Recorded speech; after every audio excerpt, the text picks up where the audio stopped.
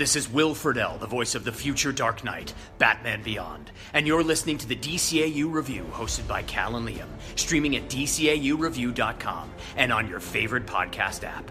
And remember a few things. First, Dana deserves better. And second, I am Batman.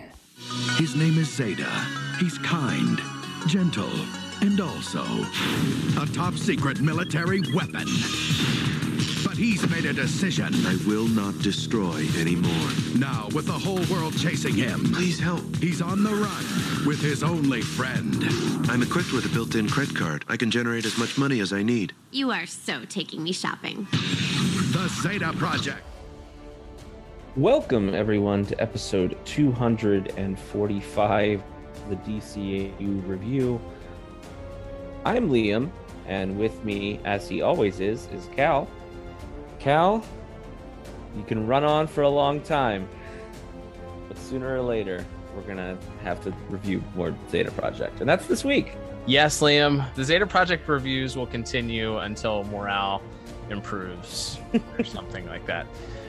But yes, we have yet again a double feature this week because we are just doing our darndest to motor through this content. We're providing content while also trying to respect the fact that we had a record low in listens for our previous Zeta Project double feature. So at this point, we just want to respect and try not to hurt anyone's feelings going forward here. So we're just trying to motor through this stuff. We're just trying to get through it. So we have another double feature today. We have 2 episodes. That's another 2 off of the list, and we're just motoring towards the end of season 1. It can't come soon enough. That's right. So for today, we have the episodes Westbound and Hicksburg to talk about, and we'll, of course, be breaking them down with our 4 main categories, as we always do. As mentioned on our last Zeta double feature, we won't be going quite so in depth on our plot recaps because, 1, there's not much plot to recap in these, and 2, there's only so much time that we want to devote to this to the Zeta Project. So we're being real here. We keep it real. We're not trying to feign anything here. For the couple people that do listen to these, and we know Maddie from Watchtower Database is likely listening. Maddie, we totally respect your thoughts and your nostalgic feelings and appreciation for this cartoon. We unfortunately do not have the same, but that's okay. Like we can disagree. It's okay. And we can respect the fact that you also enjoy this. Like, that's okay. Some people like peach pie, some people like apple pie, some people like coconut cream pie. Some people don't like pie. That's okay. Yeah, no, and I will say I think we've inspired Maddie to start updating the DCAU wiki for Zeta episodes. So hopefully when we come back, we'll have a little bit more trivia and fun facts to share with you about the production of the series. Maybe that'll be interesting than the actual episodes are. But hey, we've got 2 to talk about here. We'll be kicking it off with our coverage of Westbound, and of course that means I will have not 1 but 2 IMDb synopses to read this week, starting with the one for Westbound. And this synopsis is brought to you by the Pod Tower YouTube channel, where you may in fact be listening to this very episode right. You are listening and for some reason are not subscribed there, or even if you listen on an audio platform, it would still help us out if you went up to youtube.com/thepodtower and hit that little subscribe button, because it's helping us out and it's also helping out our friends at Watchtower Database who also post content there. So here it is, the official Westbound, which was written by Stacey Liss Goodman, Robert Goodman, Wendell Morris, and Tom Shepard. That's right, 4 people were involved in this episode. It's a Mr. and Mrs. Goodman have a story by credit, while Mr. Morris and Shepard have a teleplay by, the script by. So that's how that breaks down. We have 4 people in the writing department. So the episode was directed by Bob Doucette, with music by Michael McQuistion and animation by Coco. And that synopsis reads as such. Z and Roe board a train to evade their pursuers. Agent West manages to board the train. West tries to identify the pair before the train reaches its destination, where more government agents await the train's arrival. It's a fine synopsis, all things considered. I didn't have anything to pick apart necessarily with that one. Wordy. It is a little wordy. Yep, there's a little bit there. I feel like it's trying to fill in for the general lack of plot for the episode. But yeah, you see, this whole episode, Liam, is a pun. It's called Westbound because it's taking place on a train headed westbound, but there also involves Agent West being stuck on this train. So West is bound to this westbound train. And that's our synopsis for this week's play. Our scores, get out of here. No, just kidding. It also revolves around the phrase "stop and smell the roses." We have Chekhov's rose smelling that happens here, and that turn of phrase. But yes, of course, Zeta and Roe once again are on the run, and we have a very anticlimactic chase scene at the beginning where these agents are like basically just politely entering the room that they believe that the robot is holed up in. And of course, they just sort of gently walk in, and Zeta and Roe manage to escape. They chase them to a train station, the aforementioned westbound train. They jump on the train, and Agent West is the only one able to securely get on board before it pulls away. And he's able to contact Agent Bennett to let him know that he's in hot pursuit and knows that both Zeta and Roe are on the train. Unfortunately, though, in the initial calamity of trying to get onto the train and the train moving, he loses his, whatever you call that, X-ray specs thing that he uses to be able to see through Zeta's disguise. So he has to manually go around and poke people the entire episode. There's a lot of comedy in this episode. I was going to say, this might be my favorite episode we've reviewed of the Zeta Project so far, mostly for this middle portion where it's just Agent West walking up to people, poking them and saying, "Fine, I'm a federal agent," after every time. We'll talk about it in voice performance, but Michael Rosenbaum, despite having some clunky dialogue at times, he's pretty hilarious throughout, unsurprisingly. But yeah, so Agent West, it's basically just a Looney Tunes cartoon after that, with various door gaffs and Agent West getting threatened by the big hulking beefy man with whom is sitting with his girlfriend that Agent West goes up and pokes, and the beefy man isn't too happy, so he's going to wring his neck. And in the meantime, we also have this subplot of the fact that for some reason Zeta can't properly camouflage himself. Well, we also learned at the beginning of the episode that apparently Zeta can now camouflage anybody that is in contact with him. He has the ability to sort of project his holographic powers onto Roe if she is in close contact with him.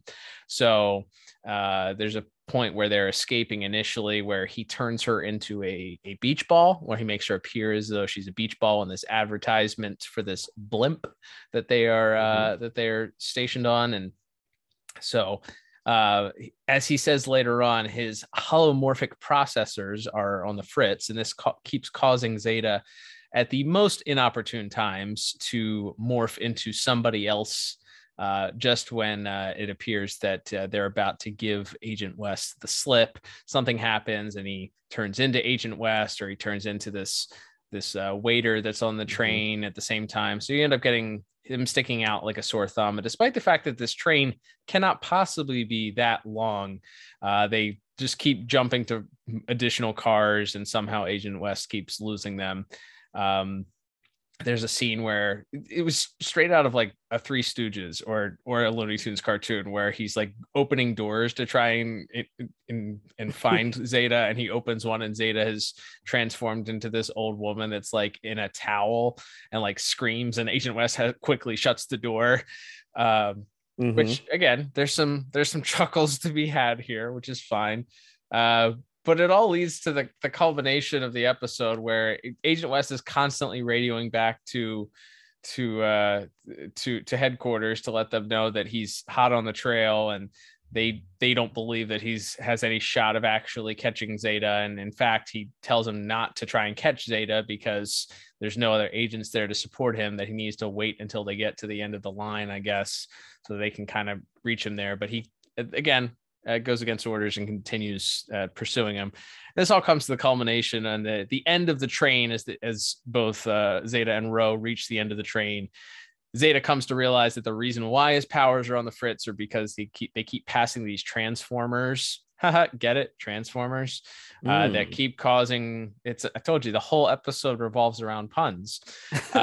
So as they pass under these transformers on the maglift train, it causes his holomorphic processors to shift, and therefore he's not able to sort of maintain his composure, and then it causes interference in the projection that he's giving off at that time. So this leads to a final showdown between Agent West, Ro, and Zeta. And just when he thinks he has them cornered, he is undone by the fact that Zeta morphs his head into a dog's head. This causes Agent West to fall backwards and knock himself unconscious.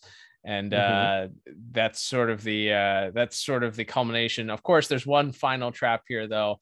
The train is the final car has a hole in it and might cause the train to crash. So Zeta has to get the final train car disconnected and save the day, which of course takes up a whole bunch of time that he could be escaping, and leads to this run in at the end with the Agent Bennett and the rest of the NSA arriving just as Zeta has saved both Agent West and allowed Ro to save this dog that was in the final train car that would also have been killed had Ro not stepped in to save the puppy at the end of the day.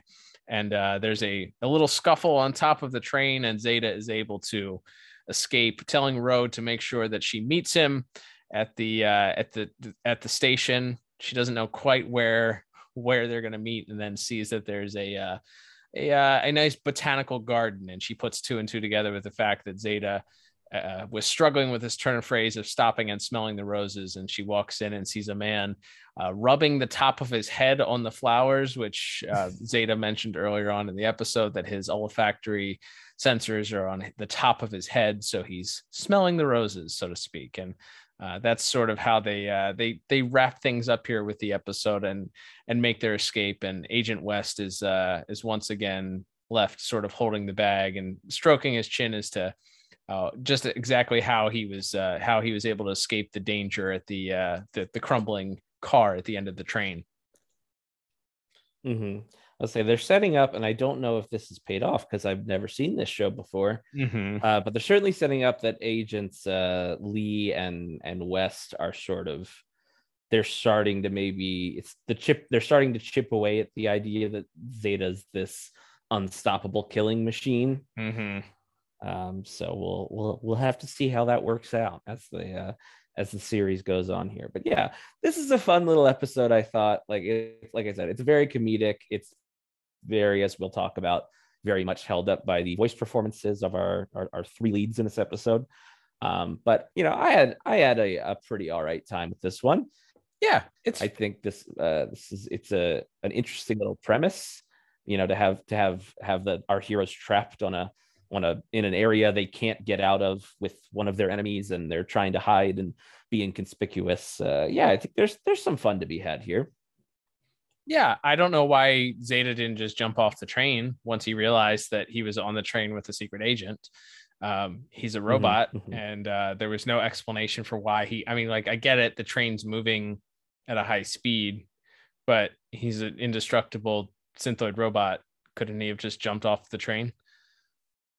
Well, could he jump the train and protect Ro from the fall as well? Maybe not. I don't know. That's a good point. That's my best defense of this, but yes.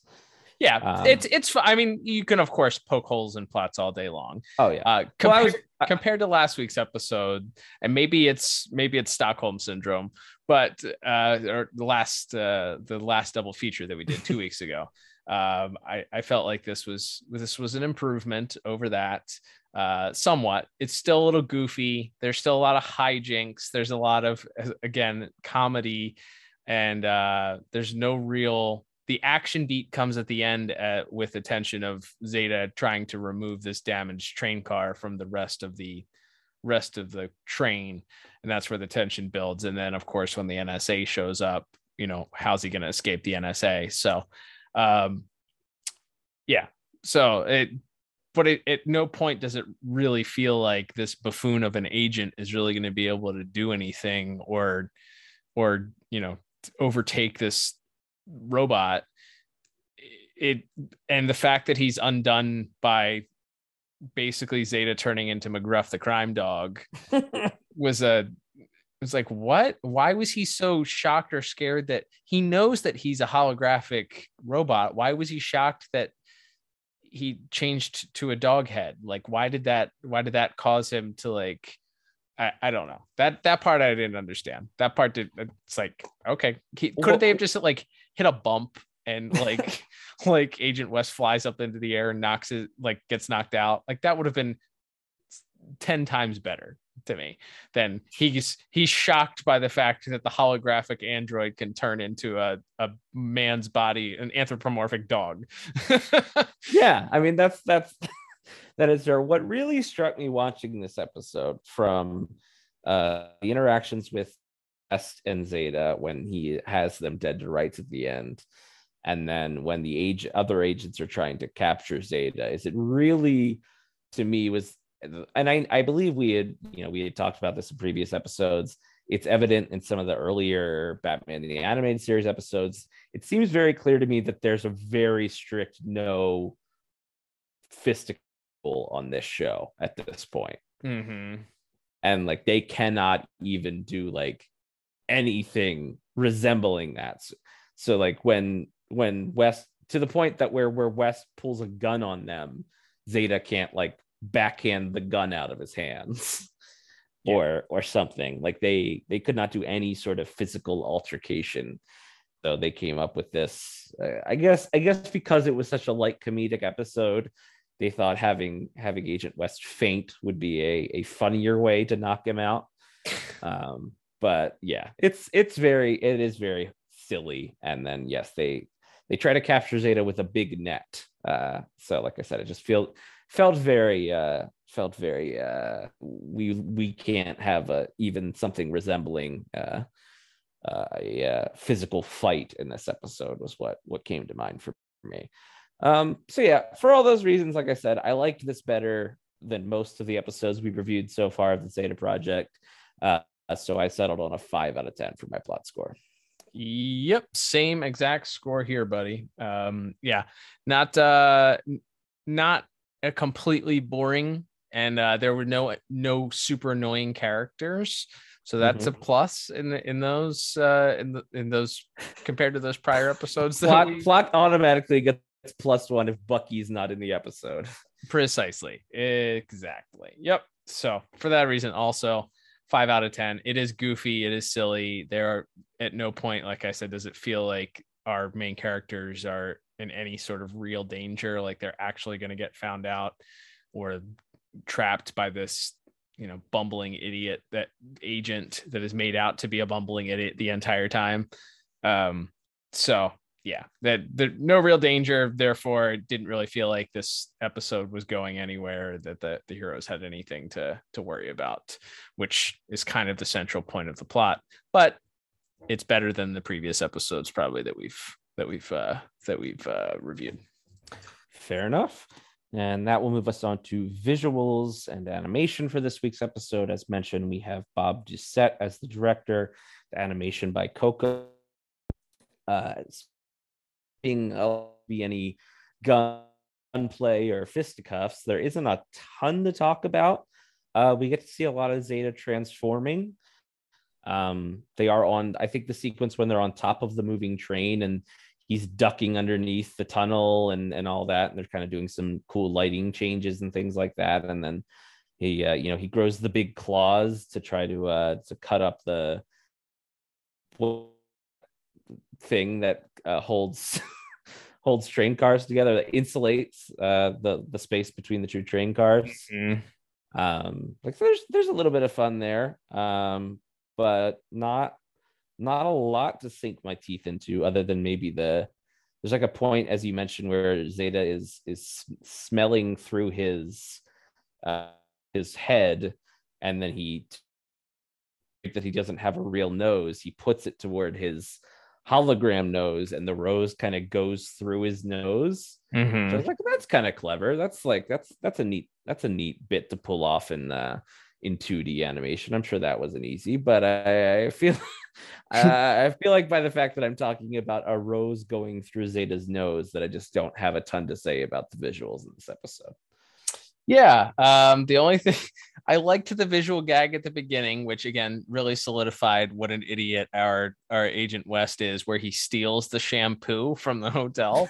I did chuckle at that. That's like the first thing that you see is they're trying to break into this hotel to catch Zeta and Ro, and they sneak past this cart from the cleaning lady, and he opens one of the drawers and takes out a bottle of shampoo to steal it for some reason. I thought it might come back into play later, like when he goes to reach for something, he pulls out the shampoo by accident, but it didn't really come back into play, unfortunately. So no payoff for the shampoo. That's a one strike against this episode. At the blimp, I liked that there was a blimp. I don't know that it matches the aesthetics for futuristic technology of having a blimp fly around this whatever city that they were in. We talked about that, I think maybe on either the first or the second episode that we reviewed, where this does not feel like the same futuristic world that Batman Beyond is. Like, that is very sleek and square and streamlined. This feels just like, I don't know. It's not quite I don't know how we described it, but it's just like slightly updated flying cars, like modeled, like retro flying cars, essentially, is what we ended up getting here. And the buildings just kind of look like any other brick cartoon buildings, which I was thinking, like, you do have some of that in Gotham, but it's more of like the old torn, like run down areas of Gotham that are those old brick buildings. Like, they're abandoned, like they're not the more streamlined skyscrapers and big metal buildings that sort of end up being most of what you see in Gotham. So I guess maybe this is a different city, maybe it's a smaller town, I don't know, but it just doesn't have the same look or feel. So because of that, it doesn't really feel like this is a futuristic world. It just kind of feels like it could be taking place not 50 years from now, but now, whatever now is, you know what I mean? Right. So the blimp was a neat gag. I get why they did it, but I don't know that fits the future aesthetic, that we have too many blimps in the future. But yeah. Other than that, the McGruff, the crime dog, I thought that was whether that was on purpose or not, that looked like a little homage to the famous McGruff crime dog. And I think one of the biggest nitpicks that I had was in that final scene where Zeta's on top of the train and the NSA is caught up with him. So Agent Bennett is on top of the train. Agent Lee is on the opposite end. They kind of got him surrounded. They both have these like super cool looking rocket launcher missile things that we don't ever get to see used, unfortunately. And then the big NSA hover vehicle is flying behind them. So Zeta jumps off the top of the train to another roof of another train that's crossing by, which is a cool thing. And then Agent Bennett and Lee realize they're coming up on a tunnel that they have to duck down in order to not get decapitated. So they both duck down, and then they cut to like the train. As the train is going into the tunnel, you see the NSA hover vehicle realize that they're also about to crash into this. How they could have missed it? Like, their whole thing is they're supposed to be flying this thing. Why do they suddenly surprise that they're about to come up on this giant tunnel? I don't know, but the animation of them trying to avoid, like, they're able to kind of pull the nose up and avoid it. I don't know that the physics of that looked very smooth. It looked very janky. It looked very like it just jagged, and things were moving very slowly. The physics of it did not match up to what they were trying to convey. It was not a very well animated scene, and didn't make it feel like they were sort of pulling up the vehicle to avoid it. It just kind of felt like a Looney Tune, where it was able to like stop in midair and then sort of angle up to avoid this mountain. It was not animated very well, so that was a negative that I took on it. But overall, it's fine. I thought this episode did have more cell shading, which I appreciated. Characters looked less flat. I think the different disguises that Zeta got to use were pretty entertaining. And despite those critiques that I had of some of the animation, I thought that this was maybe one of the best looking episodes that we've done so far. So I ended up giving it a better than just okay 6 out of 10. What about you? Yeah, I went just 1 point lower. I went 5 out of 10. Nothing particularly wrong with this episode to me. Like I said, it was just a lack of any kind of real physical interactions. The bit where, again, even though it's never really been talked about before, but that Zeta can now transform Ro if he's in physical contact with her. Like, so when he's like changing her hairstyles and stuff at the beginning, like, that's fun. That's a fun visual gag again. And there's some fun to be had, like we said in the bit with the dog, when Ro jumps back onto the luggage cart to save the dog, and then the dog like scurries out of her arms and kicks off of her, so it can jump to safety and leave her to die. I think that's like a good bit of visual comedy.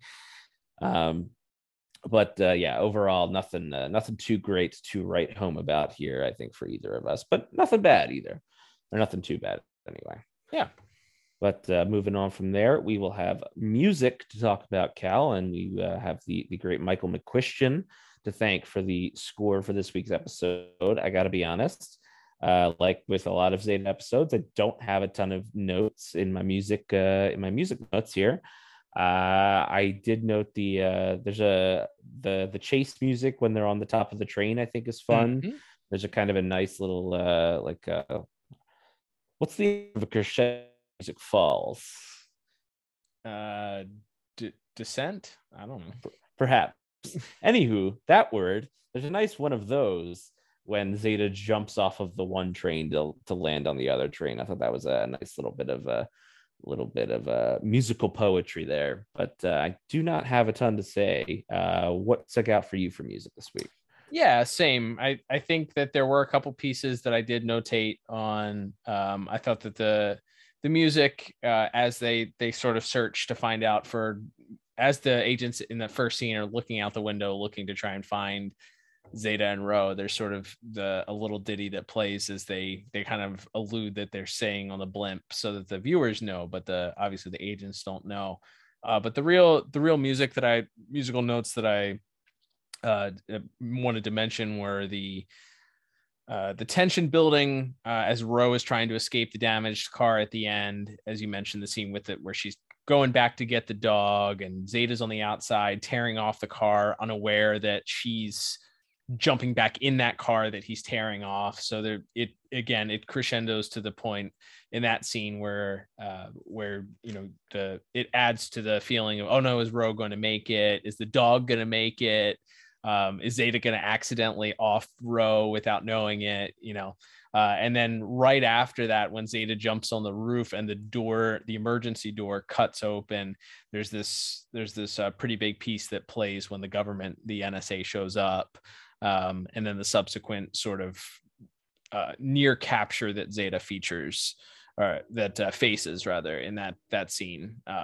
The musical accompaniment with that, again, it wasn't anything that was hummable or that's notable or that I'll remember for beyond this review, but it was enough to notate that it stuck out, and I thought it was pretty solid.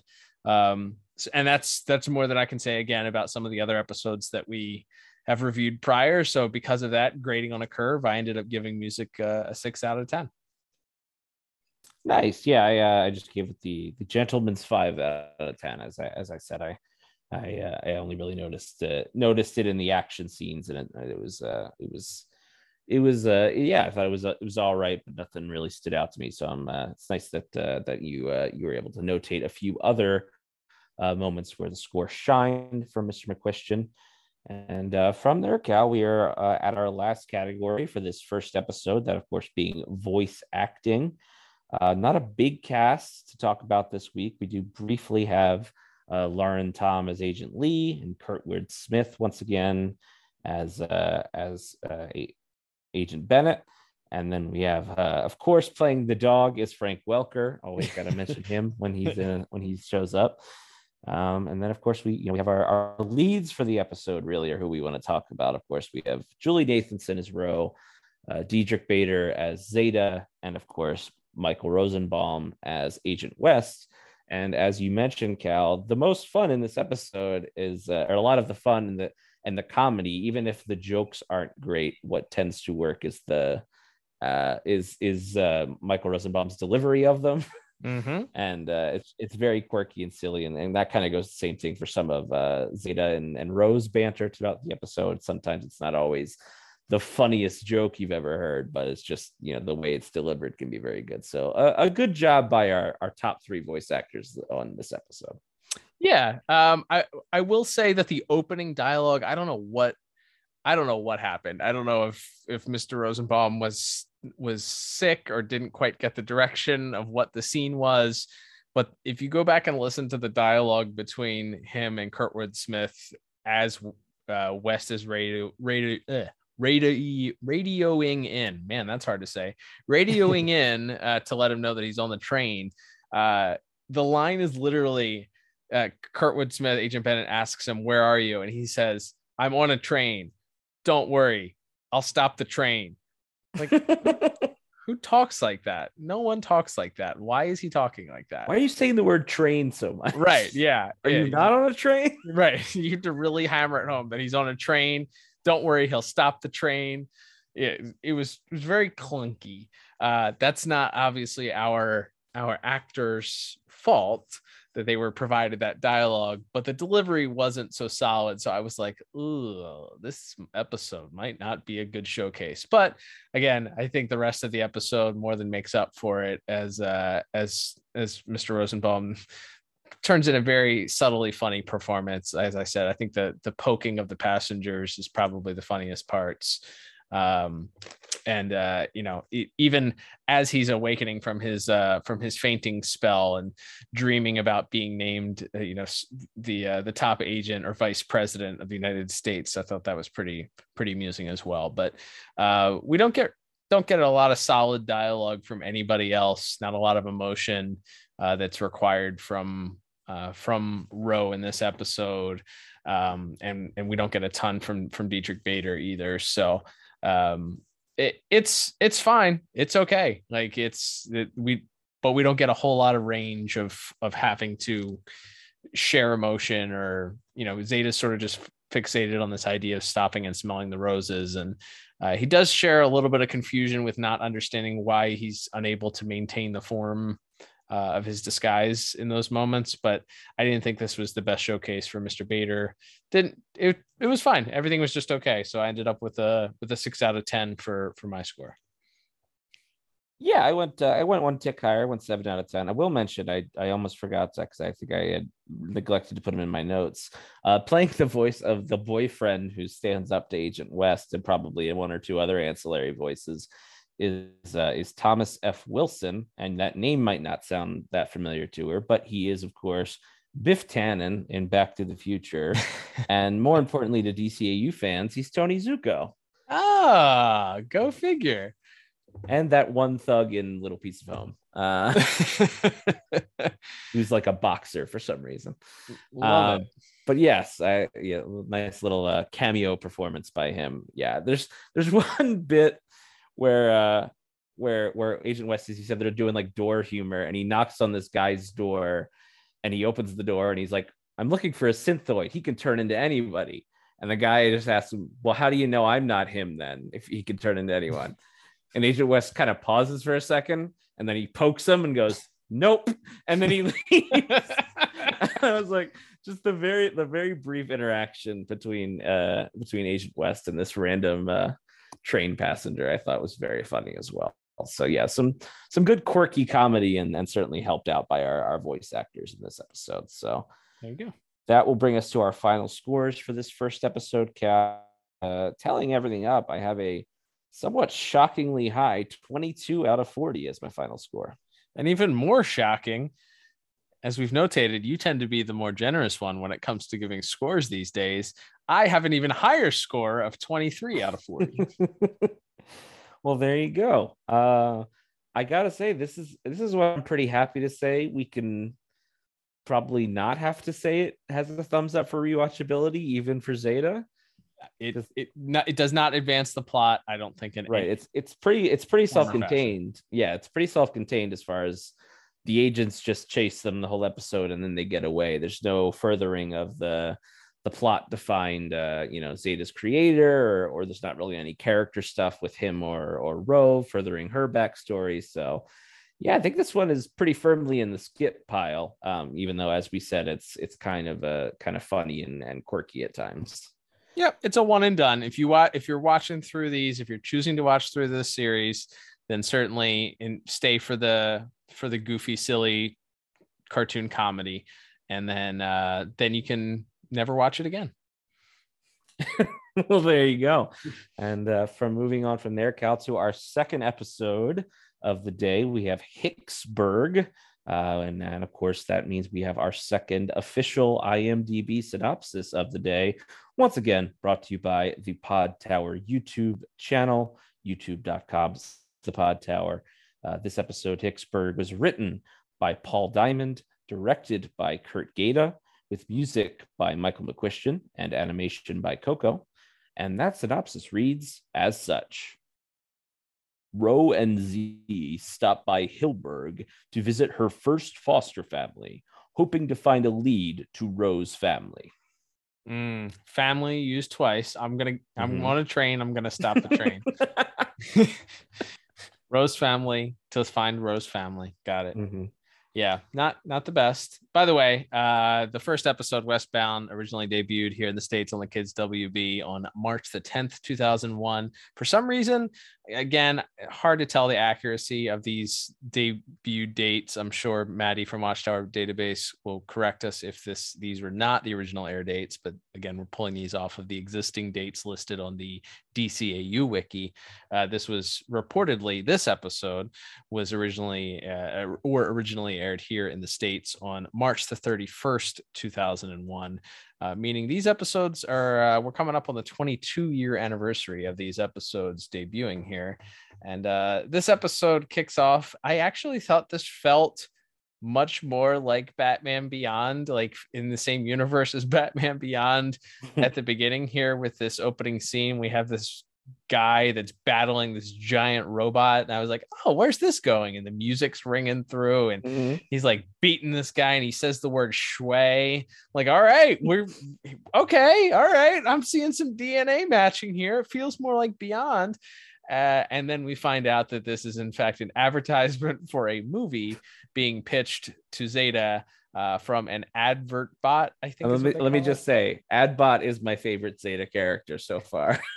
Oh, hands down. Relentless. This guy is an incredible. This guy's on his grind set. He is after Zeta to see this movie. And then Ro walks by and he immediately goes, teenager, target, like main target demographic.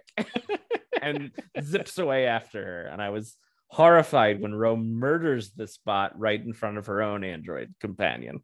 Yes. No, not being able to read the room. Ro kills another robot in front of a robot man. You know what I say, Cal? Hashtag justice for Adbot. You do say that frequently. I can't get you to stop saying that, in fact. Oh man. But yes, we learned that the reason why that they are at this shopping mall or shopping center is because Ro is there to buy presents and gifts using Zeta's unlimited credit card to buy gifts to impress her family. She's going to see her family, not her real family, but one of her adopted foster families in the state of Oregon, as we learned. And it's actually called the town of Hillsburg, but she calls it Hicksburg, based on the fact that she doesn't really get along with anybody there and has not too fond of memories of this family for some reason. She remarks that she was always looked at as the sort of the redheaded stepchild. Essentially, she was never good enough. She was always constantly compared to her foster sister, who was seemingly this goody two shoes, and she was never really accepted by her parents, her foster parents. So, which ultimately led to her running away from home and at the age that she is now. So, we get this set up for the episode that she's looking to sort of throw things in the face of this foster family, that she's well-to-do without them, and she has all these nice clothes and makes Zeta buy this nice car, and they're going to go to their family, this step or foster family, in order to attempt to get some documents so that Ro can begin the search to find her family. Which, correct me if I'm wrong, I know that we sort of alluded to her having this family issue and the like. She's alluded to having a rough childhood, running away, but I don't remember it being touched on before that this was like one of her goals was finding her family. Did they actually mention that on one of the other episodes and I missed it? Not really. I believe in the museum episode at the end, she's kind of like warming up to the idea, but it didn't seem like, oh, and we're going to try to start finding her family too. I don't remember them explicitly stating that. So, okay. I'm just making sure it's very possible. It could have been mentioned in more explicit detail, but I didn't remember them really hammering it home, which actually it kind of fits because now you have both her and Zeta both attempting to find essentially their family, their true family. Zeta's trying to find his creator. She's trying to find her family. You have nice parallels that run there between these two characters.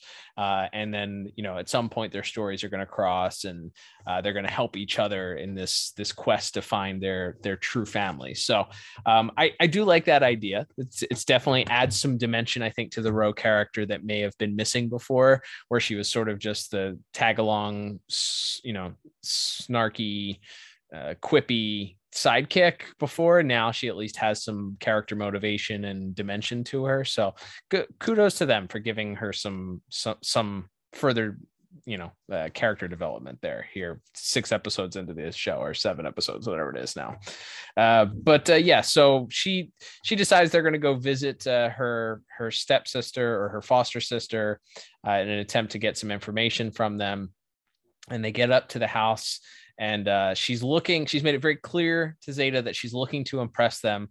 So what better way than to impress her family than to be accompanied by none other than Adam Heat, the celebrity, the actor that was featured in this robot movie that was pitched to both Zeta and Ro in this opening scene. So Zeta has taken on the disguise of this Adam Heat, which, much to the surprise of both Zeta's foster sister and Tiffy and her boyfriend Walt, and Ro herself, quite frankly, he's really taken to this persona of Adam Heat, and Ro kind of explains it away that they're there and he's filming something or doing research for some part, so they need to keep it quiet. But we learned very quickly that unfortunately Walt has already spread the word around town that this Adam Heat is in town, and a crowd gathers outside the cabin where they're staying, and media shows up, and word spreads quite fast. And wouldn't you know it, the NSA is always watching everything, and wouldn't you know, they stumble upon this information as well, and head out to Oregon. They decide that this must be the case because there can't be two Adam Heats. We learned that the Agent West was watching the equivalent of Access Hollywood, and noted that there can't be two Adam Heats. Adam Heat was also in Florida at the same time. So this enhanced image uncovers that Roe is there with this other Adam Heat. So they determined they got to head out to Oregon. And we also learn at the same time that this crowd is gathered around here that Roe's stepfather or foster father, I keep saying step, it's foster father, is also the sheriff of Hicksburg. Wouldn't you know? What a conundrum. Can I just interject here? Of course. So as we come to find out, as you mentioned, the foster father is the sheriff, and Zeta is like he's like public enemy number one. This show would have you believe, right? It's publicly known to the point where local law enforcements in these podunk towns have his picture on their wall, like, because he could be anywhere. I get that. That makes sense. I'm sure every precinct, no matter how big or small, has some kind of like FBI's most wanted list somewhere that you could find. But if that's the case, if all of this is public knowledge, why is it not public knowledge that Roe is with him? Like, why is her face not plastered everywhere? Why is, like, she comes there and nobody's like, oh, you've been on TV because you've been, because even if they thought like she was kidnapped by him and she thought she was being held hostage against her will, like, wouldn't, like, it feels like people should be aware, or at least even if the public at large isn't aware of Zeta or this, like, law enforcement should know about her. So like the sheriff should have at least known. I don't know. That's just what I was thinking about watching this. It's like this whole thing of her, like, I understand this. That's not really about that. That's like a side story to the main thing of Roe kind of coming back to this old town, and bad memories getting dredged up, and old rivalries with her foster sister, and not feeling wanted and all that, and wanting so desperately to connect to a family and all of that. Like, I understand that's the main point here. But as soon as they showed that, like, the sheriff had Zeta on his little pin board, I was like, well, why would the NSA not also put out, at least to law enforcement, hey, he has a young blonde accomplice who follows him around everywhere, so look out for her too. No, I agree. 100%. Makes no sense. There's a lot of stuff that doesn't make sense in this show. I don't know. That one just stuck out to me as like that's not like it's just a kid's show, we can ignore it one. Like that's a pretty big thing to just not have make any sense or to be explained away. Like, it's not like Bennett's never seen her. They see her rescue him in the first episode. Right. Like they've chased.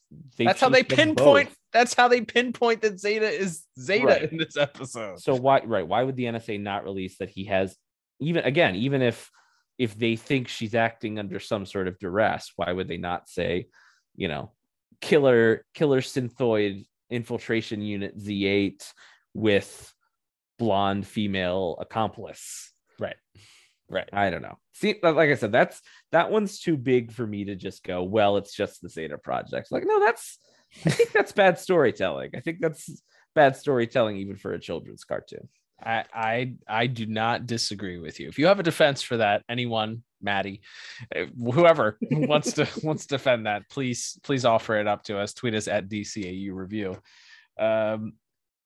Yeah, but as we continue along here, Roe enrolls her foster father into attempting to get this information regarding her actual family, her actual parents, and he remarks that he had always hoped that she would find her true family with them, but he's happy to try and help her out as long as Adam Heat is able to help out Tiffy in her attempt to become an actress by helping her put on performance of Romeo and Juliet at the local public theater. It makes perfect sense. Of course, the boyfriend, Walt Merkin, who had to watch as Zeta makes out. I don't know how he kissed the girl when he's got a hologram for a face, but okay. He kisses her that doesn't have lips. And we established the hologram is it's not a Leitner hologram that has like physical substance to it. It's an actual hologram. Fingers go through it. Roses go through it. Yeah, despite the fact that he had to watch his girlfriend get kissed by the Adam Heat. There is a weird cuck subplot in this episode. The cranky boyfriend. I guess it's I don't know. Maybe I shouldn't say that. I think cuckolding is when you willingly want to see that happen to your girlfriend. So apologies for besmirching the name of cuckolds, but yeah, there's this weird thing where like the Tiffy is very taken with this big movie star, and the boyfriend is just kind of teasing, which I guess kind of does have a payoff in that the boyfriend tries to kill Zeta with a laser chainsaw later. Yes, true. Yeah, the whole payoff for the reveal that Zeta is not in fact Adam Heat is during this performance. The boyfriend's projector goes awry, which causes the scene to go awry, which causes him to kick the projector, which causes Zeta to be short circuit and him to be revealed as the robot. He attempts to escape. The sheriff chases after him. Walt, for some reason, jumps in the back of the sheriff's truck. I don't know why. The sheriff is sort of unaware. They go up this mountain. As you mentioned, he attempts to kill Zeta. This causes this giant avalanche of fallen trees or cut down trees to tree logs to come down the mountain hurling towards the theater, and Zeta has to sort of ski down this, which is kind of a cool visual we'll talk about in a minute, skiing down this hill and sort of try to make the pile of logs avoid the theater, thus saving this crowd, the small but loud crowd of people that joined to watch this public performance of Romeo and Juliet. He is able to thankfully steer the pile of logs away and avoid it, which of course the sheriff sees and is very, very happy to report that Zeta did the right thing. He's clearly not the killer robot that he's been purported to be. And during this time, we also get some bonding moments between Ro and Tiffy, as Tiffy reveals that while she was a brat as a child, she very much cares about Ro now and has changed. Ro isn't so sure, but once Tiffy sticks up for Ro and tells everybody in the crowd to listen to her and not leave the theater in order to stay safe, Ro sort of buys that Tiffy has indeed changed, and so they have a little bonding moment at the end. And then we get the sheriff Wendell Morgan, apparently it's his name. Sheriff Morgan is approached, of course, by the NSA agents at the end that have discovered that Zeta is somewhere lurking around, and he points them in the wrong direction purposefully in order to allow both Zeta and Ro to escape. So we get one last little bit here as Tiffy is able to provide Ro with a picture of someone she purports to be as Ro's brother. So we get a little bit more of the piece of an additional piece of the puzzle about Ro's mysterious family here. Despite not being able to get a ton more information, she has something at least to continue her search with. So that's kind of where we end this week's episode, on another cliffhanger as to what's coming next for our fugitives here. So this episode, I actually kind of, as I'm grading on a curve again, I liked this episode more than I liked the previous episode. It's a little goofy. There's a lot of comedy. There's a lot of we'll talk about in voice performance. It's Dietrich Bader doing this guy that's an actor, but in a robotic way that is very entertaining. it's fun. We get some other good performances that we'll talk about from familiar voices. But overall, it's a fun little, it's a self-contained story. It's a fun little plot. I like the idea that Ro's foster family did actually care for her in some way. Yes. We do get a little bit where you can see like why Ro had some animosity towards them, because the sheriff mentions once he finds out that she's hanging out with Zeta and she's running around with this fugitive, he remarks that she always made bad decisions and she continues to make bad decisions.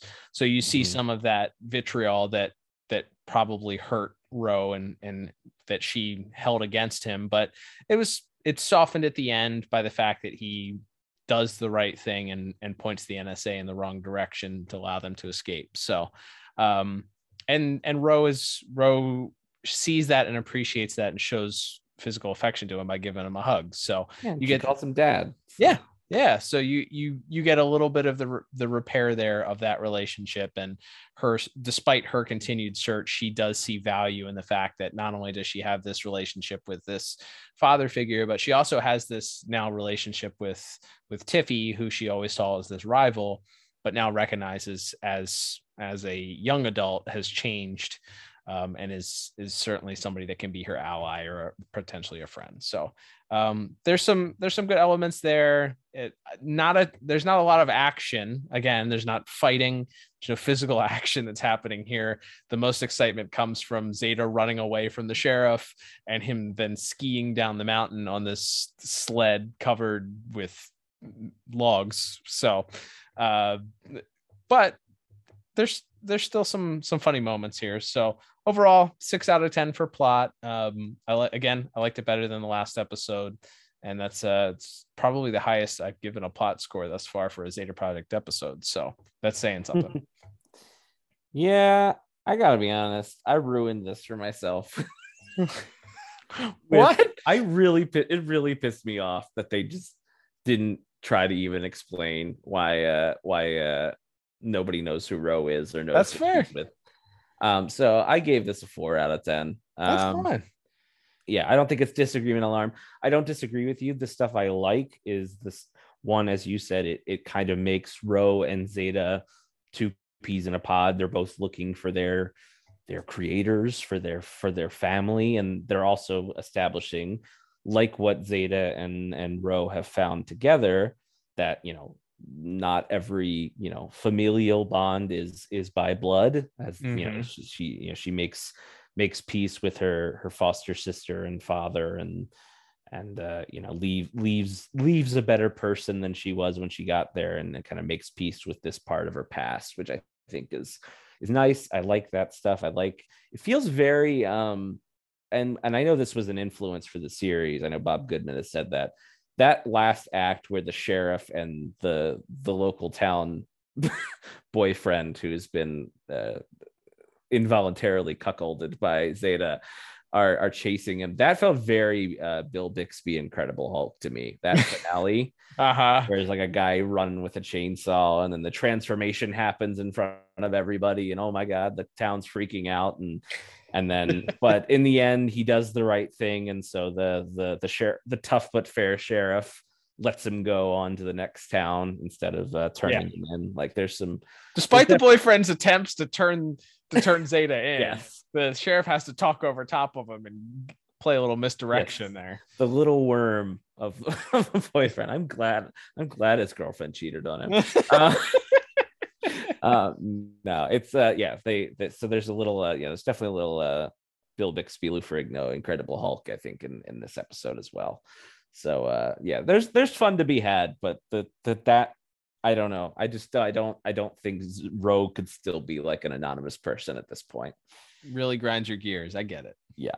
Well, that will move us on here to visuals and animation. Cal, as you said, we have quite a bit to talk about. We're in the snowy hills and woods of Oregon for this whole episode, basically. And as mentioned, there's kind of a final chase that happens kind of up in the mountains, and we have some wacky kind of costume and sets with the hologram projector that malfunctions, that ends up revealing Zeta. And then, as you mentioned, we have Zeta masquerading as this big movie star. I think there's some fun things to be had here when a Kurt Gaeta, a veteran of Superman the Animated Series and Batman Beyond and the new Batman adventures. So somebody definitely well versed in the superhero action, and Coco once again on animation. What stood out for you this week in visuals? I mean, I think the opening shot, it felt like I was watching a completely different show. It felt, like I said, more like the DNA of Batman. It was a sort of a golem-like creature, and to have the rug pulled out from under you right then, it's like, oh, this isn't the show. This is a movie advertisement within the show from the ad bot. Like, this is kind of disappointing. And then it's back to earth as you realize it's like, oh, we have a muscle card that sort of floats here. Oh, good. But I do think that there were some neat beats. I think, as I said, that Zeta sort of guiding this sled of tree trunks down the mountain was pretty entertaining. I will say, for whatever reason, I think this episode was a lot flatter than the last episode. We didn't get the same sort of cell shading and some of the other things that I liked from the prior episode. So it felt, and some of the character designs and the way that the things were storyboarded felt a little bit more Disney-fied. I don't know how to say it other than that. It felt more like I was watching a Disney movie. With some of the expressions and the way the characters, especially Tiffy and the sheriff, the way they were sort of drawn and animated, it felt more like I was watching a Disney movie, which is fine, but this isn't Disney. Clearly, this is right. DCAU. So if I'm watching that and I'm drawn to like a different cartoon style, that probably isn't good for the show. Not that it's bad, it's just not good for the show. With that said, though, I think there were some interesting set pieces. As you said, having a different location was good.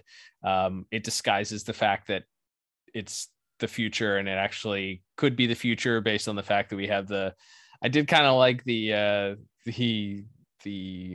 Hummer, the flying sheriff's Hummer or whatever it was. That was like, all right. It doesn't look anything like the cars we see in Beyond, but that's fine. It's a different artist. It's fine. It's a different interpretation. But yeah, I didn't have anything else that necessarily stuck out other than the sequence with the Romeo and Juliet hologram that kept malfunctioning. I did chuckle a little bit when it changed into a barn from the original castle sort of set. Okay, I do like the visual gag where Tiffy hands Z his costume to change into, and then as soon as she walks away, he just throws the costume like into a corner and transforms. I think that's a funny little bit of visual comedy there. Yeah, that's good. Other than that, I didn't think there was anything that necessarily stood out completely. So I think solely based on that opening little bit there, advertisement for the Adam Heat movie, I ended up giving it a 6 out of 10. What about you? Yeah, I went with the exact same score of 6 out of 10. I should also mention, per request of, I can only assume this is Maddie from the Watchtower database account, tweeted us to please make note of the director wearing a Malcolm X hat in Hicksburg, please and thanks. So there we are. Okay.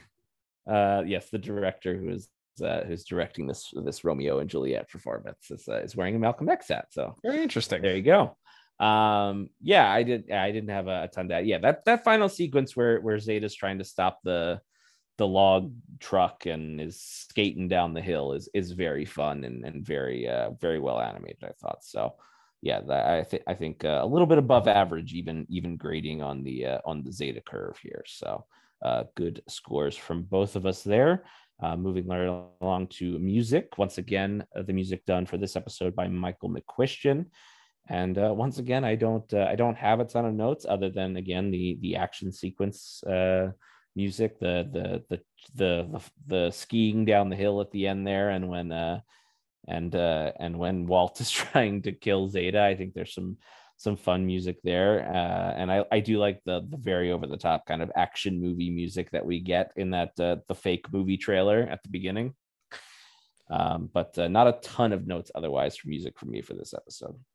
Yeah, that and I think there was probably some mood setting music in the discussion between Roe and the sheriff when he was sort of bearing his heart and mentioning that he had hoped that she would kind of find a family there. And certainly at the end when the reveal of the picture of Roe's brother, also there's some sort of tension building music there as well. But yeah, nothing that stuck out, nothing that I thought was remarkable.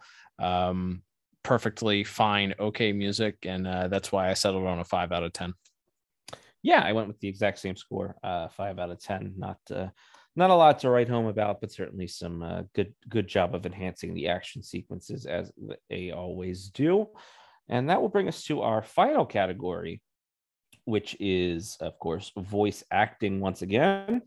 And we have our regular villainous players in brief roles. We have Michael Rosenbaum as Agent West briefly, Lauren Tom as Agent Lee, and Kurtwood Smith as Agent Bennett. But the true star of the show, as mentioned, is Roger Rose as Adbot in this episode. Just fantastic. Also done a lot of other like random voices in DCAU cartoons. Plays the Jaguar Shaman in the Worry Men. Plays the reporter guy that the Question attacks in Fearful Symmetry. Nice. Yeah, some other random appearances there. But yeah, I really that's the highlight of this episode for me. Truly, is Adbot and the way it speaks about teenagers being in their target demographic just really cracked me up. But elsewhere we have Kyle Gibson as Walt Merkin. A fun fact about Kyle Gibson is he's on a show that I've never heard of, but that went for 23 episodes. And that show is called Nick Frano Licensed Teacher. Yeah, so he's good at being like this spineless little twerp who's mad at, his girlfriend keeps cheating on and swooning over another man in front of him. What a jerk. Yep, he's the villain. It's just like every classic like rom-com where you're supposed to root for the girl to leave the guy simply because he like doesn't want her hanging out with the hero of the movie. Right. Yes, absolutely. The idea. And speaking of actors from shows I've only sort of heard of, we have playing the role of Tiffy, we have Kristen Hage. I might be butchering that last name, but she would probably best be known from the 80s sitcom Head of the Class, and also some sporadic work on TV. Actually had kind of a long layoff in the last 10 years or so. But I like her. I think she and Julie Nathanson, of course, as Ro, they get to play off each other a lot, again, because that's sort of the central, Ro reliving this conflict that was never resolved from her childhood is, I think they're both pretty good together in this episode. Yeah, I think it works really well. They have some good chemistry. It felt natural. By the end of it, you kind of believe that they grew up in the same household. I do like the fact that they're able to sort of have this heart to heart where she kind of really tries to appeal to Ro and say like, hey, like I know I was a jerk before, but that's not who I am anymore. And she's really able to kind of to emphasize that and prove it in the next scene, and they're able to share that moment at the end as she kind of reveals the picture of Rose's long lost brother. So yeah, I enjoyed that. I thought they had some great chemistry together, and her chemistry with Dietrich Bader as well, playing Zeta / Adam Heat / Zeta as Adam Heat. Man, incredible. I was gonna say, to your point, him doing, there's a point where they're asking him, oh, what's Los Angeles like, Adam?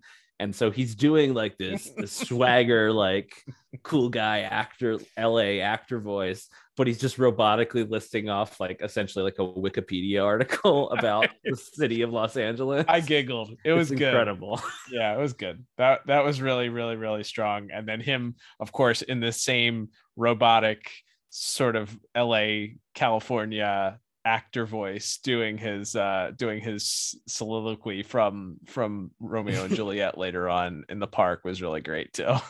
Absolutely. And then we'd be remiss not to mention DCAU legend playing Sheriff Morgan, Clancy Brown. Yeah, making his really his only, believe it or not, his only like real, other than actually no, he plays one other. This is one of only like two other characters besides Lex that he's ever like actually credited as playing. Very interesting. In DCAU, despite all of these shows, and of course the Flash in that one episode. But yeah, we have playing Mr. Morgan here, and as you mentioned, once again playing off of Julie Nathanson, even though he's kind of just there to be the stern sheriff, and seemingly he's going to be like the main obstacle to them when he he has his he has his turn at the end of the episode, and he brings that tough but fair and hard-nosed local sheriff to it, but then at the end there when he's got to show some warmth, unsurprisingly Clancy Brown good at acting, and was fun to hear his voice, fun to hear a familiar voice in this episode. So yeah, for all those reasons, I think voice acting is pretty darn strong in this episode, and I actually settled on a pretty darn strong 8 out of 10 for my voice acting score. Yeah, I gave it the same exact score, 8 out of 10. It's a really good overall performance by all of our actors and actresses involved here. And you have two Goliaths here with both Dietrich Bader and then Clancy Brown, kind of both interacting with each other and having their own places to kind of pull their own weight. So yeah, unsurprisingly, they're both really good, and they do a really good job. And the supporting cast pulls their own weight too here in this week as well. So yeah, I definitely think it's not very surprising that based on who was involved in the cast that we gave it a pretty solid high score here. But I think the fact that the supporting cast was able to also stand out as being pretty strong as well also lends to that score as well. Absolutely, Cal. Well, it's once again time to tally up our final scores. And if I'm adding correctly, it looks like I have a final score of 23 out of 40 for this week's episode. Yep, that makes sense. We agreed on every score except the plot, and I was 2 points higher. So that means I end up with a 25 out of 40. And I think as far as rewatchability is concerned, because we have the plot moving forward here with Ro developing her family and looking for the search for them, and that becoming a part of our storyline here that parallels Zeta's search for his creator, and of course the appearance of Adbot. This is a two thumb. This is a as far as Zeta Project episodes are concerned, this is a must watch, because you gotta get those other details there about what's going on with Ro and why all of a sudden she's searching for her family and this dynamic of hers. And yeah, I give it a solid thumb up. Just remember, #justice for Adbot. You're always saying that. We've created a movement. I'm always saying that. But that will begin to wrap us up for these 2 episodes, another 2 down, Cal, of the Zeta Project. Thank you, everybody who does listen, the few, the proud, that do listen to these Zeta Project reviews. We do appreciate it. If you'd like to support our show, as mentioned, you can subscribe to the Pod Tower YouTube channel and like and share the videos and share the links and all that. That helps us out. You can also follow us on social media at DCAU Review on Twitter and Instagram. Shut down the Hive page. It's not happening. If you're wondering why we haven't posted on that site, it's because I deleted it. It was a good try, but it didn't really work out. Anyway, we, of course, also, if you are listening to this through more traditional audio means, we appreciate you, whether it's on Apple Podcasts, Google Podcasts, Spotify, or what have you. If the app you're listening to us on happens to let you review podcasts, give it 5 stars and leave a review, we would appreciate that. That does help our show out. It gets us bumped up in the almighty, ever-changing search algorithms that control whether or not new people get to hear our podcast or not. So we would appreciate you taking the time to do that. If you want to support us more directly, there are a couple of ways you can do that. You can head to dcaureview.com. We have a store up there. You can grab yourself a shirt or a mug or a hat or something. And of course, we also on our Anchor page, our main site where our podcast is housed, anchor.fm/DCAU review. You can also, there's a donate button on that Anchor site where you can donate to us directly. And as mentioned, Cal always puts up a special questionnaire, a special poll up on the Spotify version of the podcast. That's exclusive to the Spotify version. So if you listen to it there, you can also interact with us that way in addition to our socials. But we do appreciate everybody who listens. And Cal, we are wrapping up the month of January here and looking on to a new month, and that means a new show to talk about. That is right, Liam. And as we've stated before, we're headed back to exactly where we started. We've been covering it a lot recently because we have more episodes of it than we do anything else to cover, but also because it gains the most traction and tends to have a lot of listens. So we, of course, are headed back to Gotham City, Batman the Animated Series.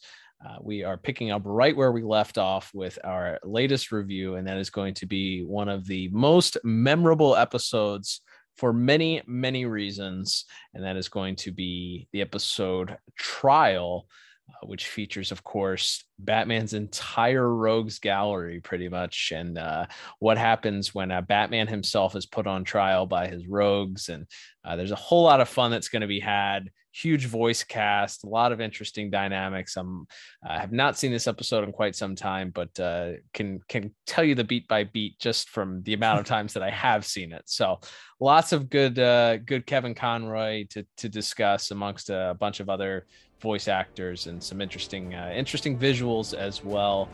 Can't wait to chat about you with that one. Trial coming up next week right here. Don't change that dial.